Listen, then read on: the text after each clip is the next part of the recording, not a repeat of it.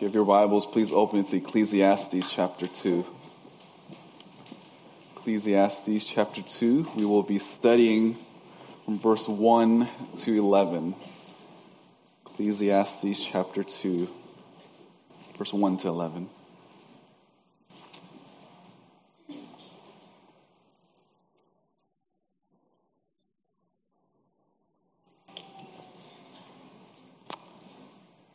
I said to myself, "Come now, I will test you with pleasure. So enjoy yourself." And behold, it was futility. I said of laughter, "It is madness," and of pleasure, what does it accomplish? I explored with my mind how to stimulate my body with wine while my mind was guiding me wisely, and how to take hold of folly until I could see what good there is for the sons of men to do under heaven the few years of their lives. I enlarged my works. I built houses for myself. I planted vineyards for myself. I made gardens and parks for myself, and I planted in them all kinds of fruit trees. I made ponds of water for myself from which to irrigate a forest of growing trees. I bought male and female slaves, and I had home-born slaves, and I possessed flocks and herds larger than all who preceded me in Jerusalem. Also, I collected for myself silver and gold and the treasure of kings and provinces. I provided for myself male and female singers and the pleasures of men, many concubines. Then I became great and increased more than all who preceded me in Jerusalem. My wisdom also stood by me. All that my eyes desire, I did not refuse them. I did not withhold my heart from any pleasure, for my heart was pleased because of all my labor, and this was my reward for all my labor. Thus I considered all my activities which my hands had done, and the labor which I had exerted, and behold, all was vanity and striving after wind, and there was no profit under the sun. Most commonly asked question in life is this: is there life after death? Every worldview, every religion attempts to answer this question in various ways. Things that you can do in this life, things that you need to experience, things that you need to possess. They try to do all of these things to try to make us answer, what is there life after death? But the book of Ecclesiastes does something different with this question. Instead of asking, is there life after death, Solomon asks, is there even life before death? Is there even life before death? Can anyone find purpose, meaning, satisfaction, or fulfillment in this life? And if we can't, then what is the purpose of living? Our world and culture is desperate in trying to find meaning in every avenue and every crevice of life. And in the end, they always fail.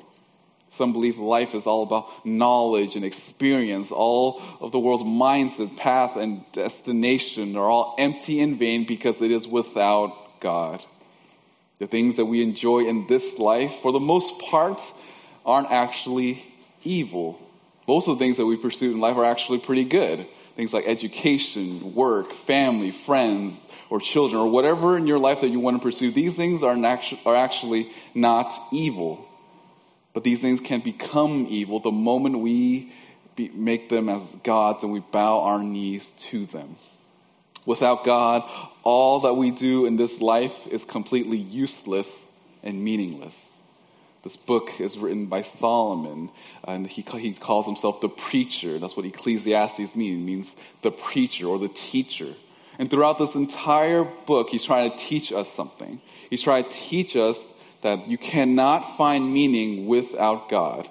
Solomon in his life attempted to do all that a person can possibly do in this life to find meaning, and yet he finds none without the Lord. Notice as I read through for these 11 verses, the word I or myself is used multiple times. In fact, it was used 20 times in this section. And he did all of these things by himself and for himself. There was no one that experienced it for him and attempted to teach Solomon. There wasn't anyone that went through all of these experiences, wrote it down, and read it to Solomon. In other words, Solomon did not have the book of Ecclesiastes.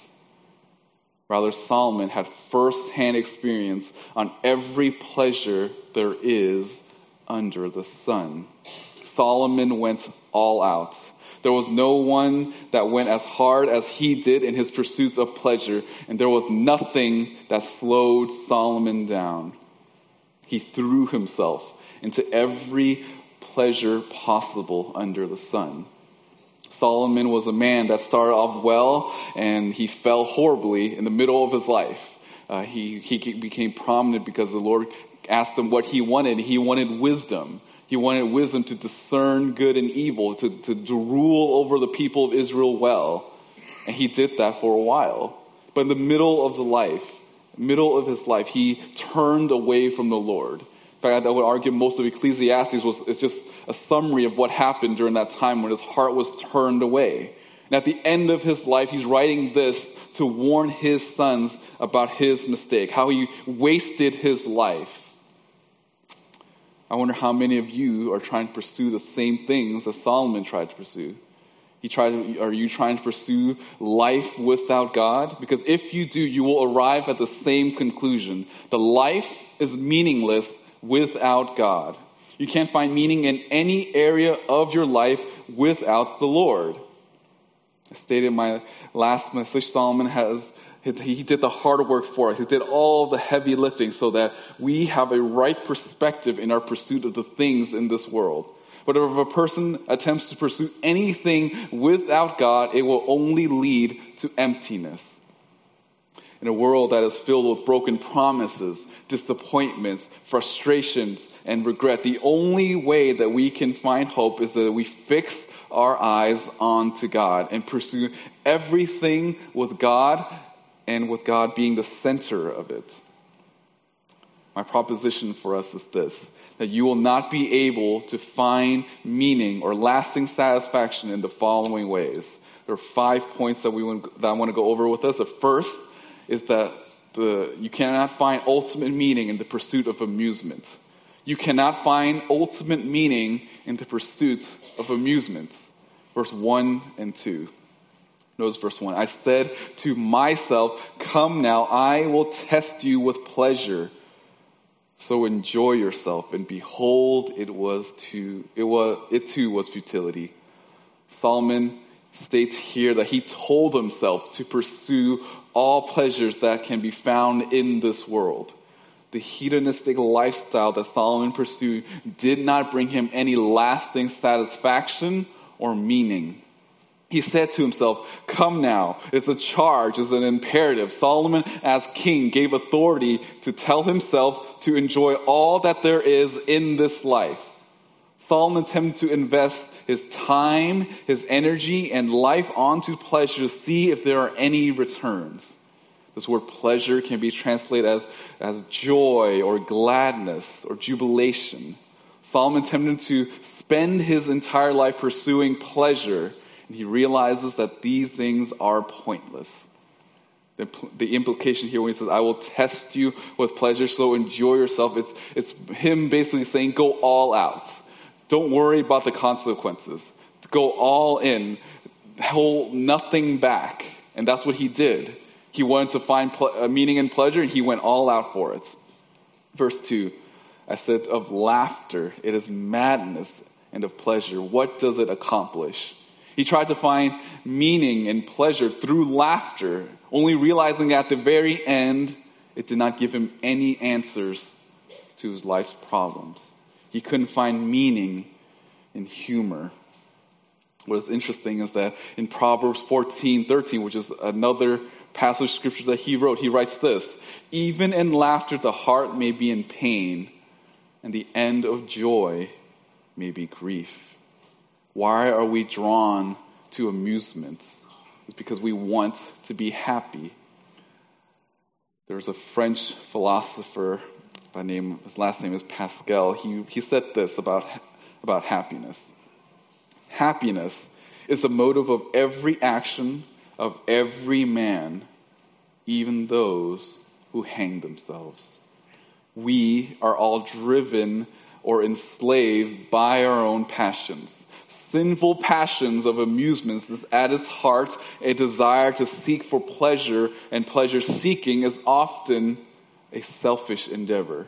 And selfishness destroys true and lasting joy. Billy Graham, in his book, Peace with God, speaks about this patient that was depressed. This was a person that was depressed, and he decided to go to psychiatry to find answers, to figure out why he's depressed. And this patient went in there, and he was, how psychiatry go, they ask a whole bunch of questions and try to decipher where this depression comes from. And after this first initial session that lasted a few hours, the doctor did not reach any conclusion. He said, well, we couldn't figure it out now, but these things take time. So why won't you just come back next time? But before then, there's this comedy club nearby, and you should totally go to him. You should go to him and listen to him talk, because he was a very funny guy, and everyone in town is saying he's hilarious, and a whole bunch of people were just busting out laughing, and this is what the doctor advised. And the patient was like, okay, thanks. But as he about to leave the room, as he reached the door, he told the doctor that he was that comedian. There is nothing inherently wrong with fun or even in enjoying the things that this world has to offer. But the person who commits their life for amusement or fun are really seeking a life of disappointments. A life of pursuing amusement will inevitably lead to diminishing returns. Eventually there will be no more amusements, and the only thing left is enslavement. If amusement is what you cherish, the result is emptiness. Amusement thrives on the soil of discontentment. If you want to overcome this, then you must strive to be content in your life. Now, is it wrong to be amused or pursue these things? Not inherently. But instead of asking yourself, can I pursue the things that amuse me? Perhaps a better question is, can you live life without these things? Solomon had all the fun that this life had to offer, but in the end he felt empty. And so it is with you if you devote your entire life in pursuing amusements in your life. How can we honor God with things that amuse us? We have to be intentional. We need to pursue the attributes, the activities with God being at the center of it. A mature, godly believer knows how to leverage the amount of time and activity to glorify God. For example, if you are a parent and you're taking care of your kids, these silly things that you do with your kids, these amusements for your kids and for yourself, you can do that because you can do it for the glory of God when you use to bond with your child. If you're with your spouse and you do some activity together, you use it so you can study each other, so you can learn more about each other, so you can serve one another better. If you're hanging out with your friends or family, anytime that you do anything fun with one another, you need to be intentional. You need to see how can I grow in my knowledge of this other person so that I can serve them. But all the fun moments that you have, it should not end at that moment. But it should cause you to love God more deeply, because He's the one who gave you those people as well as activities for you to enjoy. So enjoy the life that God gave you and love God more because of how good He is. Enjoy this world because God made this world and it is good. Enjoy this world because God made this world and the people on this planet. But enjoy not simply delighting your time with these people, but rather it should cause you to have a deeper relationship with God who created everything on this earth. Every form of delight that you get from any amusement should cause you to be a greater worshiper of Him. Not only can you not find ultimate meaning in the pursuit of amusement, but a person cannot find lasting purpose in the pursuits of detachments. Our second point, the pursuit of detachments. Verse 3. And by detachments, I mean anything that you consume or partake in that disconnects you from reality. Detachments are anything that gets you disengaged with the real world, whereas amusements are usually pursuits of things in this world. Detachment strives to get you out of this world. Notice verse 3. I explored with my mind how to stimulate my body with wine while my mind is guiding me wisely, and how to take hold of folly until I could see what good there is for the sons of men to do under heaven the few years of their lives. Solomon attempted to pursue these things through detachments from reality. He begins this quest by drinking wine so that he can hopefully learn all that there is to learn about folly. He is on this dual quest, one with his body and one with his mind. He was hoping to experience enough intoxication to experience the full profundities of folly and arrive at discernment. Solomon wanted to feel the effects of alcohol and to see if he can arrive at the meaning of life. He wanted to experience a level of buzz to find happiness. The reason why Solomon did all of these things is because he wanted to find a way to escape. Solomon's aim is to escape, to become detached to reality. Solomon, for a moment in his life, wants to escape from the reality of a fallen world. And the best way that he can is through drinking. He attempts to find meaning outside of reality, but all that is not possible, and everything that he did was futile. I've referenced this book in the past. There's a book called Brave New World, and I read this when I was in college. And in this book, there is this drug really, is called Soma. And the point of this is that in the context of this book, there's all of these people, they weren't able to deal with hardship in life. They were not able to deal with emotional stress. So they gave all the citizens these little drugs called Soma it's designed for them to not think about difficult things. And there's one scene toward the end of the book where a guy commits some heinous sin and he doesn't know how to cope with that. So he decides to go and attack someone else, and a crowd begins to draw and they start watching this person beat up this other individual. And when that whole thing was over, instead of contemplating what they just saw as something evil, they all decided as a mass of crowd people decided to take this drug together. They wanted to silence their conscience with pleasure. And this is a theme throughout this entire book, that they wanted to drown out pain with pleasure. And what is interesting is this is our world now. Our world desperately tries to silence their own conscience because reality is too stressful or is too much to handle. And there's a reason why so many people are fascinated with TV shows and movies and games and books or even social media, because it draws people away from reality. It makes them not deal with real life. Again, am I saying these things are wrong? Not inherently. But if you do these things, if you pursue your detachment as a way to shield yourself from what God has intended you to do, you're going to find that your life is meaningless. Are you faithful with your commitments, or are you wasting your time with your detachments? Do you find yourself wanting to deal with fantasy than reality? Now, why can't people find meaning in their detachments? Because in the end, every detachment will come to an end.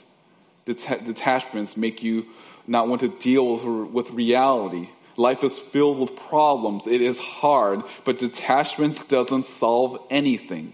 We generally like detachment because we don't want to deal with our own problems. Instead, we watch characters on a TV screen or celebrities on a TV screen so that we can watch them deal with their problems. We watch them deal with their problems so we don't have to, because there are no real consequences when we're watching someone else live out their lives. And we like that because it gives us a false sense of security. But when the credit rolls, when the game is over, when the pages run out, reality sets in. And when those moments come, you can't help but feel miserable because your problems are still there. Escapism or detachment will not have any ability to give you lasting joy. And as Christians, we can't be detached to the things of this world if we are attached to our detachments. We can't be detached to the things of this world if we are attached to our detachments. We are made to live in the real world. We are made to build real relationships. We are made to deal with real problems. And the only way for us to do that is if we look to a real person, and that is our Lord Jesus Christ. What is the solution? How can we guard ourselves from pursuing detachments? We have to engage reality. God designed humans to work in the real world. When God created Adam, he gave him a mandate to subdue the earth, to have dominion over the world, to do something real that gives real results. And in order to do that, you need to be sober-minded. Ephesians 5:18 tells us not to be filled with wine, but be filled with the Holy Spirit. 1 Peter 1:13, Peter writes, therefore, prepare your minds for action. Keep sober in spirit. Fix your hope completely on the grace to be brought to you at the revelation of Jesus Christ. Fix your mind on Christ. Saturate it with truth and then engage reality. Because detachment corrodes the reason why you exist in this world. Not only can you not find meaning in the pursuit of amusements or detachments, but thirdly, you cannot find ultimate meaning in your pursuit of success. Our third point, the pursuit of success. Verse 4, I enlarged my works. I built houses for myself. I planted vineyards for myself. Solomon shifts to speaking about building upon his success. He speaks of his pursuits and the grandiose achievements that he's accomplished in life. Solomon built houses, vineyards, and parks, and all of these things are actually against what God expects of a king at this time. See, Deuteronomy 17, it gives the instruction of a king that he's not supposed to build his own kingdom. Rather, he's supposed to build the Lord's kingdom. And as mentioned before, you notice that Solomon used the word myself and I. Solomon built all of it by himself, and he did it for himself. This is all for self-aggrandizement and for achievement. This verse here, as well as every other verse, points to the reality that all of his accomplishments and pursuits are self-centered.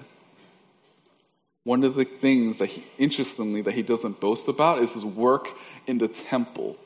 Solomon was designated by God to build the temple of God. And in 1 Kings, it tells us that he spent a tremendous amount of time building his own house and relative to the Lord's house.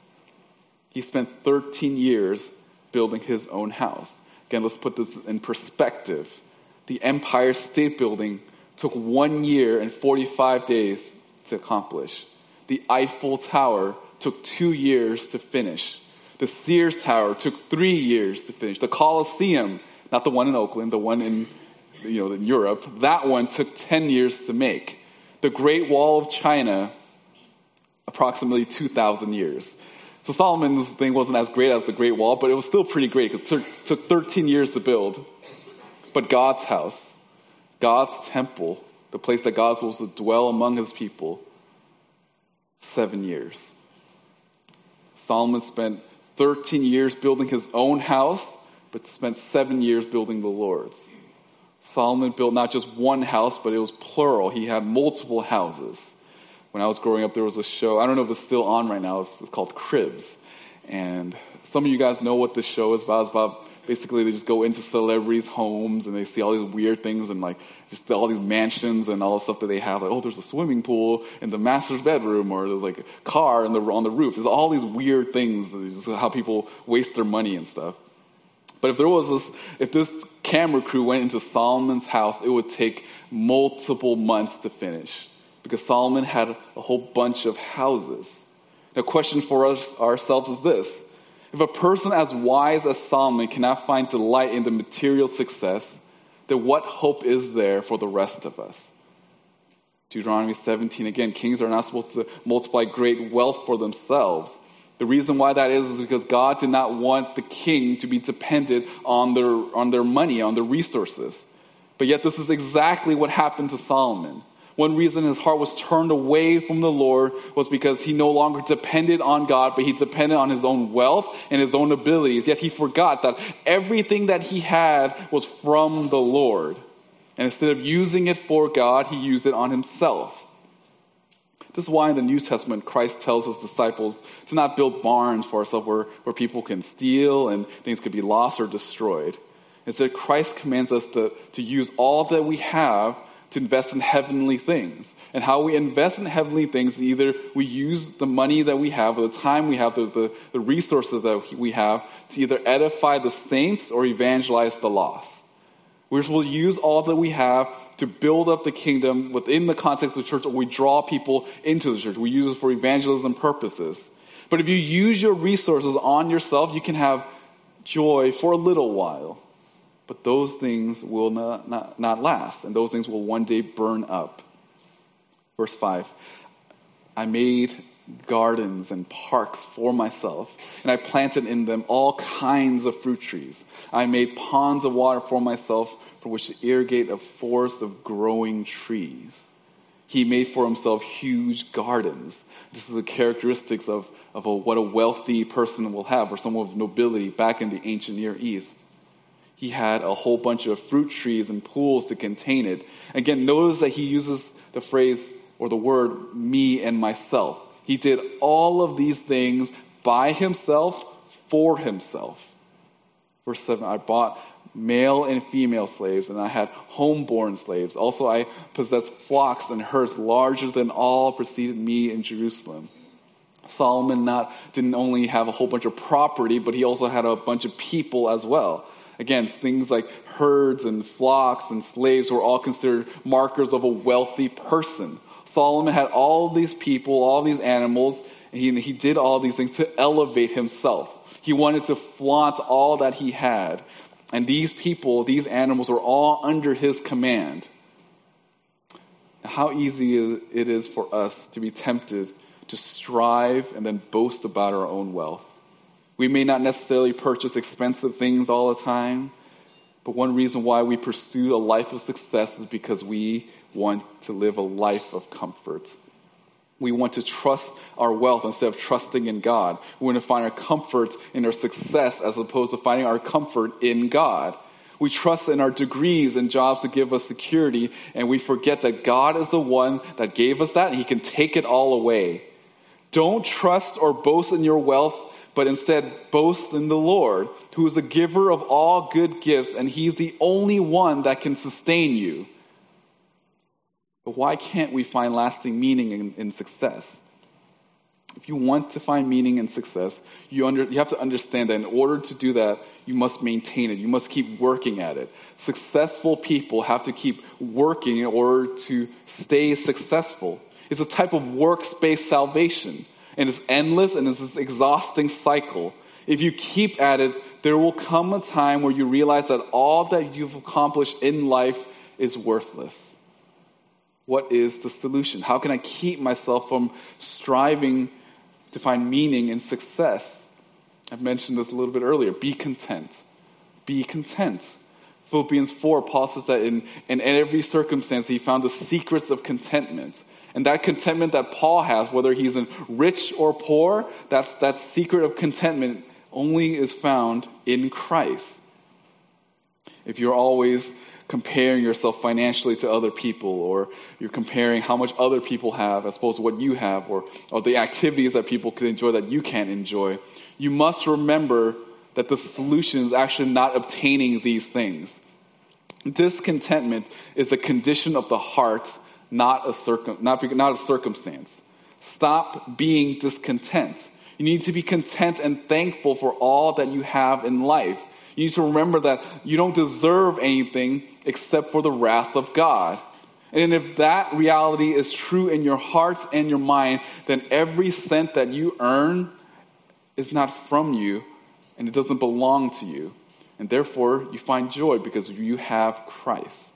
God gave you what little or what abundance you have, and you need to be satisfied with it. If you're not satisfied with it, you're not satisfied with what you have, you'll keep trying to pursue more and more. But no matter how much money is in your wallet or your bank account, your heart will be empty.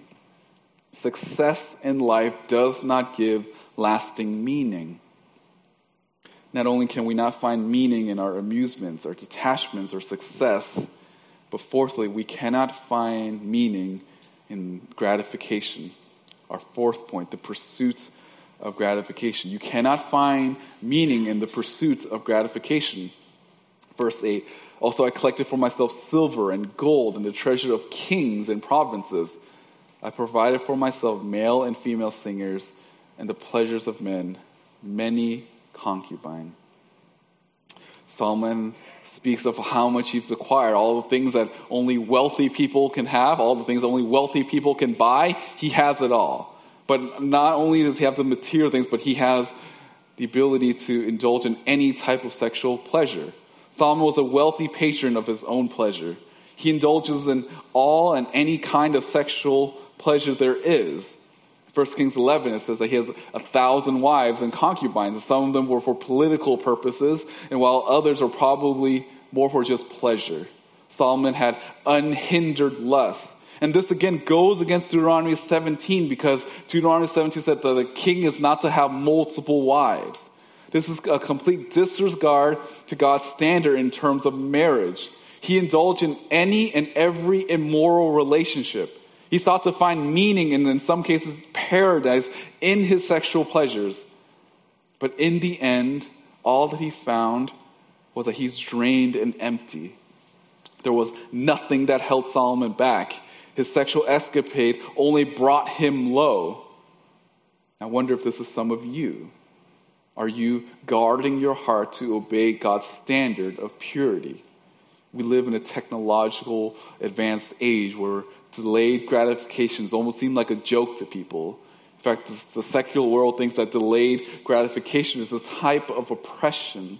Our culture prides itself in the number of sexual encounters that one pursues. The greater the number, the greater the accolade. And some of you may not be sleeping around physically with people, but you do so in your heart, in your mind, and with your eyes. The things that you watch on your devices are just as offensive to God as someone that commits rape. Sexual sin is dangerous and is offensive to the Lord. Like any and everything, you cannot expect to find fulfillment in sexual sin. Not only, and I'm not speaking strictly to the single people here, but married people as well. You can dishonor the Lord by not pursuing purity in both your singleness and your marriage. You may think that the lust or sexual lust is no one else's business or is harmless, but sin is sin, and sin will always lead to greater sin and bring you to misery if you let it grow. Kill sexual sin in your life and pursue pleasure that is only found in obedience to the Lord. Why can't we find meaning in the pursuit of gratification? We are not, and the reason is because we're not made for sexual sin. We're not designed for this. We're designed for something so much greater, but we settle for something far less. God designed us with pleasure sensors, not to use it to pursue sin, but pursue sex in the context of God's design. And that is between a man and a woman in marriage. God built us this way, and if we choose to violate God's standard, then sex becomes meaningless, and it separates our relationship with God. C.S. Lewis describes it this way. It would seem that our Lord finds our desire not too strong, but too weak. We are half-hearted creatures looking about with drink and sex and ambition when infinite joy is offered to us. Like an ignorant child who wants to go on making mud pies in a slum because he cannot imagine what is meant by the offer of a holiday at sea. We are far too easily pleased. True gratification can only be found in the confines of God's will because that is how God intended it. You are not made for sexual sin.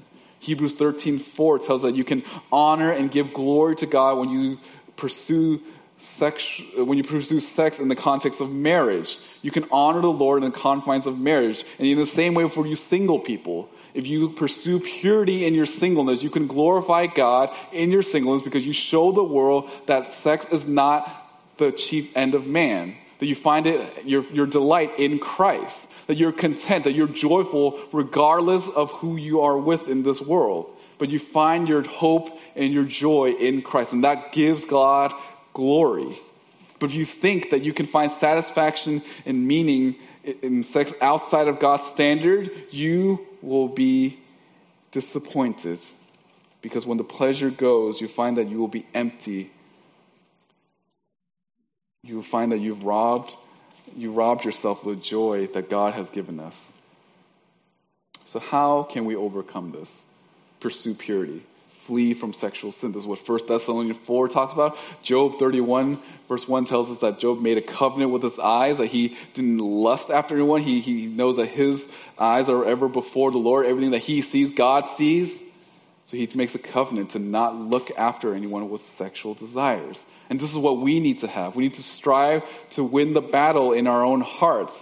At the heart, we know that it's a heart issue, but that doesn't give us excuse to figure out practical ways to fight sin. You need to devote your life to holiness if you want to radically sever the ties of sexual sin.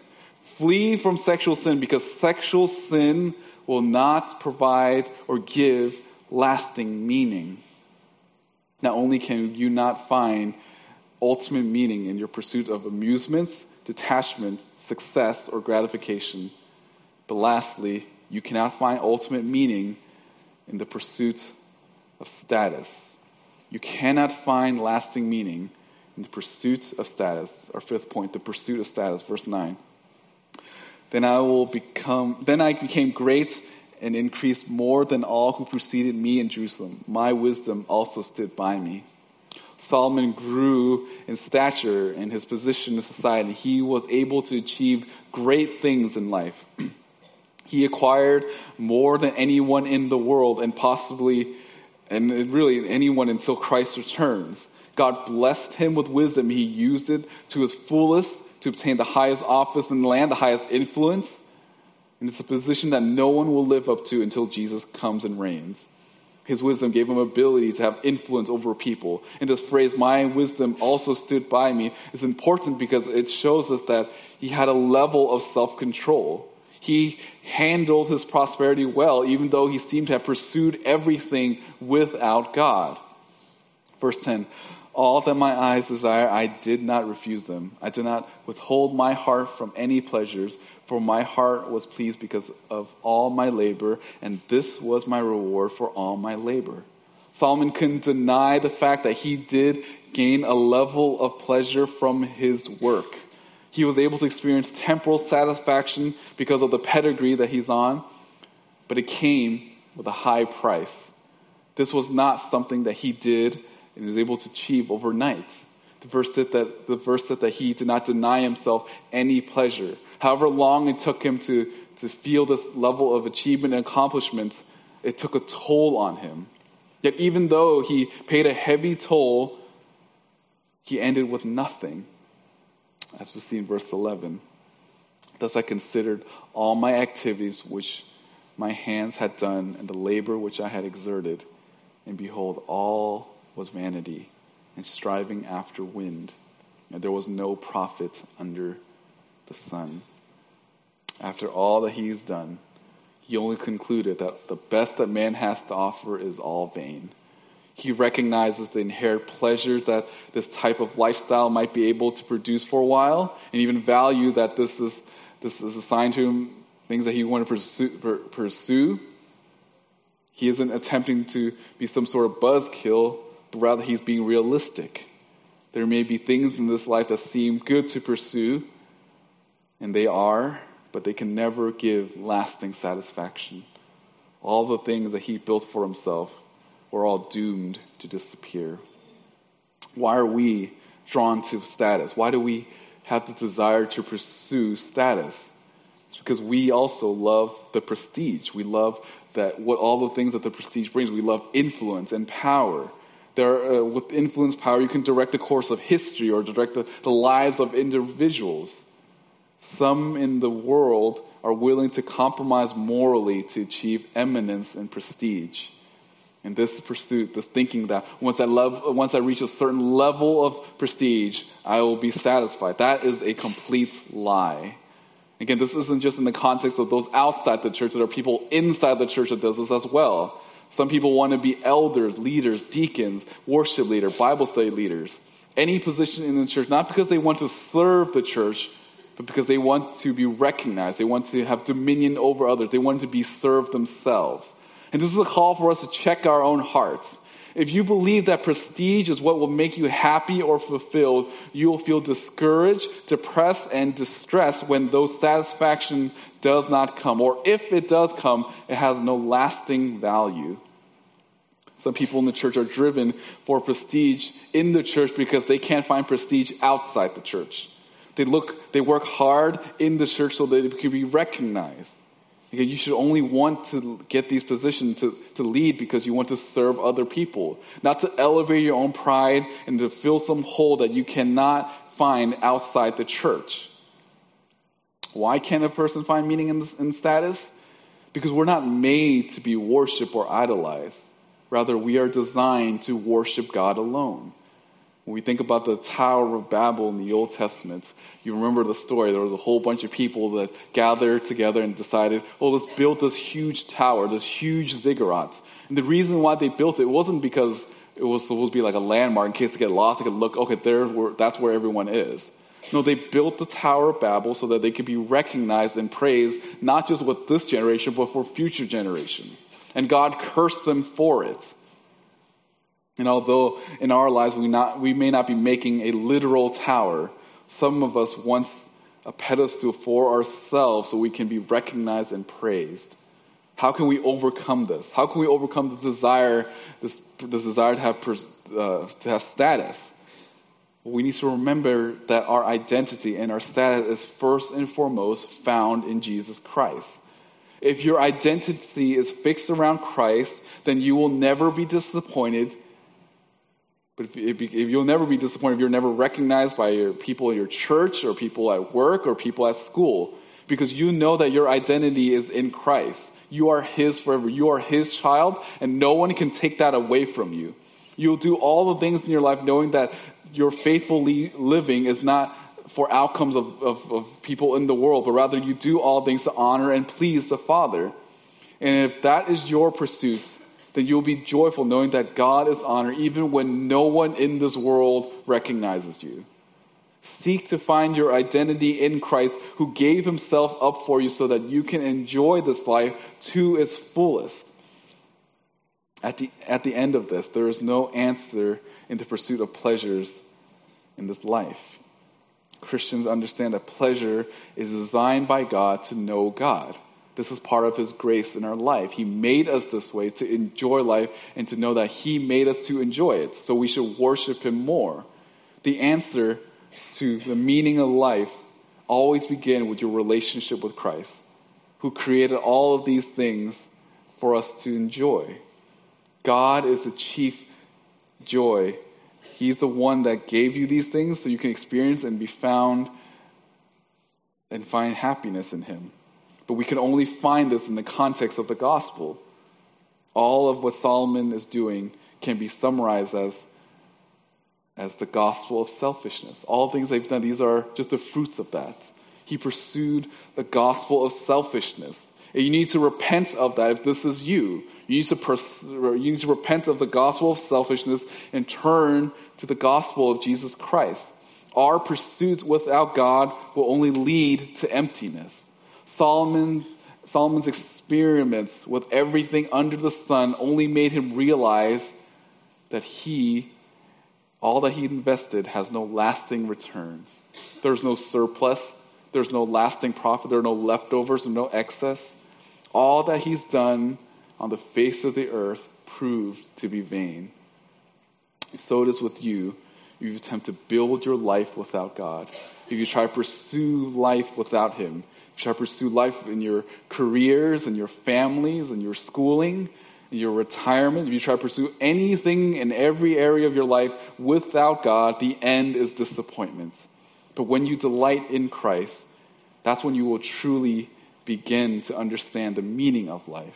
Solomon's conclusion is the same, is that we need to fear the Lord. All of these things that we pursue will find lasting meaning only after if we fear the Lord. Everything will fall into place because you know who and how to honor the Lord. You know that your life is designed to glorify Him, to give praise to him, to worship him. If you want to find lasting meaning, the commencement of meaning begins when you place your faith in Jesus Christ. For us as Christians, whatever we do in our life, we must remember that this is a stewardship. God has given us all of these things so that we can honor him with it. And then one day we have to give an account for it. How we spend our time and our resources is God's either going to give us heavenly rewards, or we're going to lose eternal rewards for it. So pursue the things in life with God in the center so you can glorify God. This is what Christ again tells us, invest in future things. But for those of you who are not Christians, you cannot find meaning in the things that you pursue. You may be successful in life now. You may be in high prestige and wherever you are and wherever you work, but that will not give lasting meaning, because without God, those things will burn. And one day you will find yourself burning with those things. And the reason why you'll burn, not because of the pursuit of those things, but you pursued it without God, that you've lived life in sin and you died without Christ. So my hope for you, if you have not received Christ, is to receive him. The reason why we get to rejoice and live life to its fullest is because we have Christ, who gave us new life, not just eternal life, but to enjoy this life as well. And if you want that, you must first acknowledge that you are a sinner, that you've sinned against him, that you've built all of these little idols in your own heart, those things that you bow down to, that you worship, that drains you. But if you want life, the only person you need to bow down to is the God of Scripture.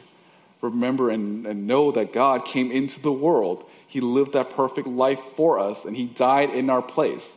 And he rose from the grave 3 days later so that we can have eternal life. And it's not our own works, but Christ's work. We look to him. We place our absolute trust in him. And the moment we do that, that's when everything will make sense in our life. May you pursue Christ as a believer for the glory of God. And if you're not a Christian, may you find your purpose. You can only find your purpose in Christ and in Christ alone. Let us pray. Lord, we're thankful for your word. We're thankful that you've pierced us with your word and reminding us that the pursuits in life is completely meaningless without you. Whether it's our careers, whether it's our hobbies, whether it's family, friends, things that are neutral and actually are good, these things are meaningless without you. Lord, for us who are believers, if there are ever moments in our life where we find ourselves dethroning you for these things, may you convict us of our sin. May you cause us to repent of it and pursue you first and foremost. May we desire you greater than the things of this world. Lord, for those who have not placed their faith in you, we ask that you soften their hearts, that you humble them, the way that you humble Solomon. May we realize that all of these things are useless without you in the world, as a center, Lord. Be with us this week as we get to celebrate with friends, family, and coworkers of the season. May we tell them of the joy that we have. May we live life knowing that things here will perish, but what we do and how we spend our time will have eternal significance, Lord. Thank you for this time that we have. We pray these things in your Son's name. Amen.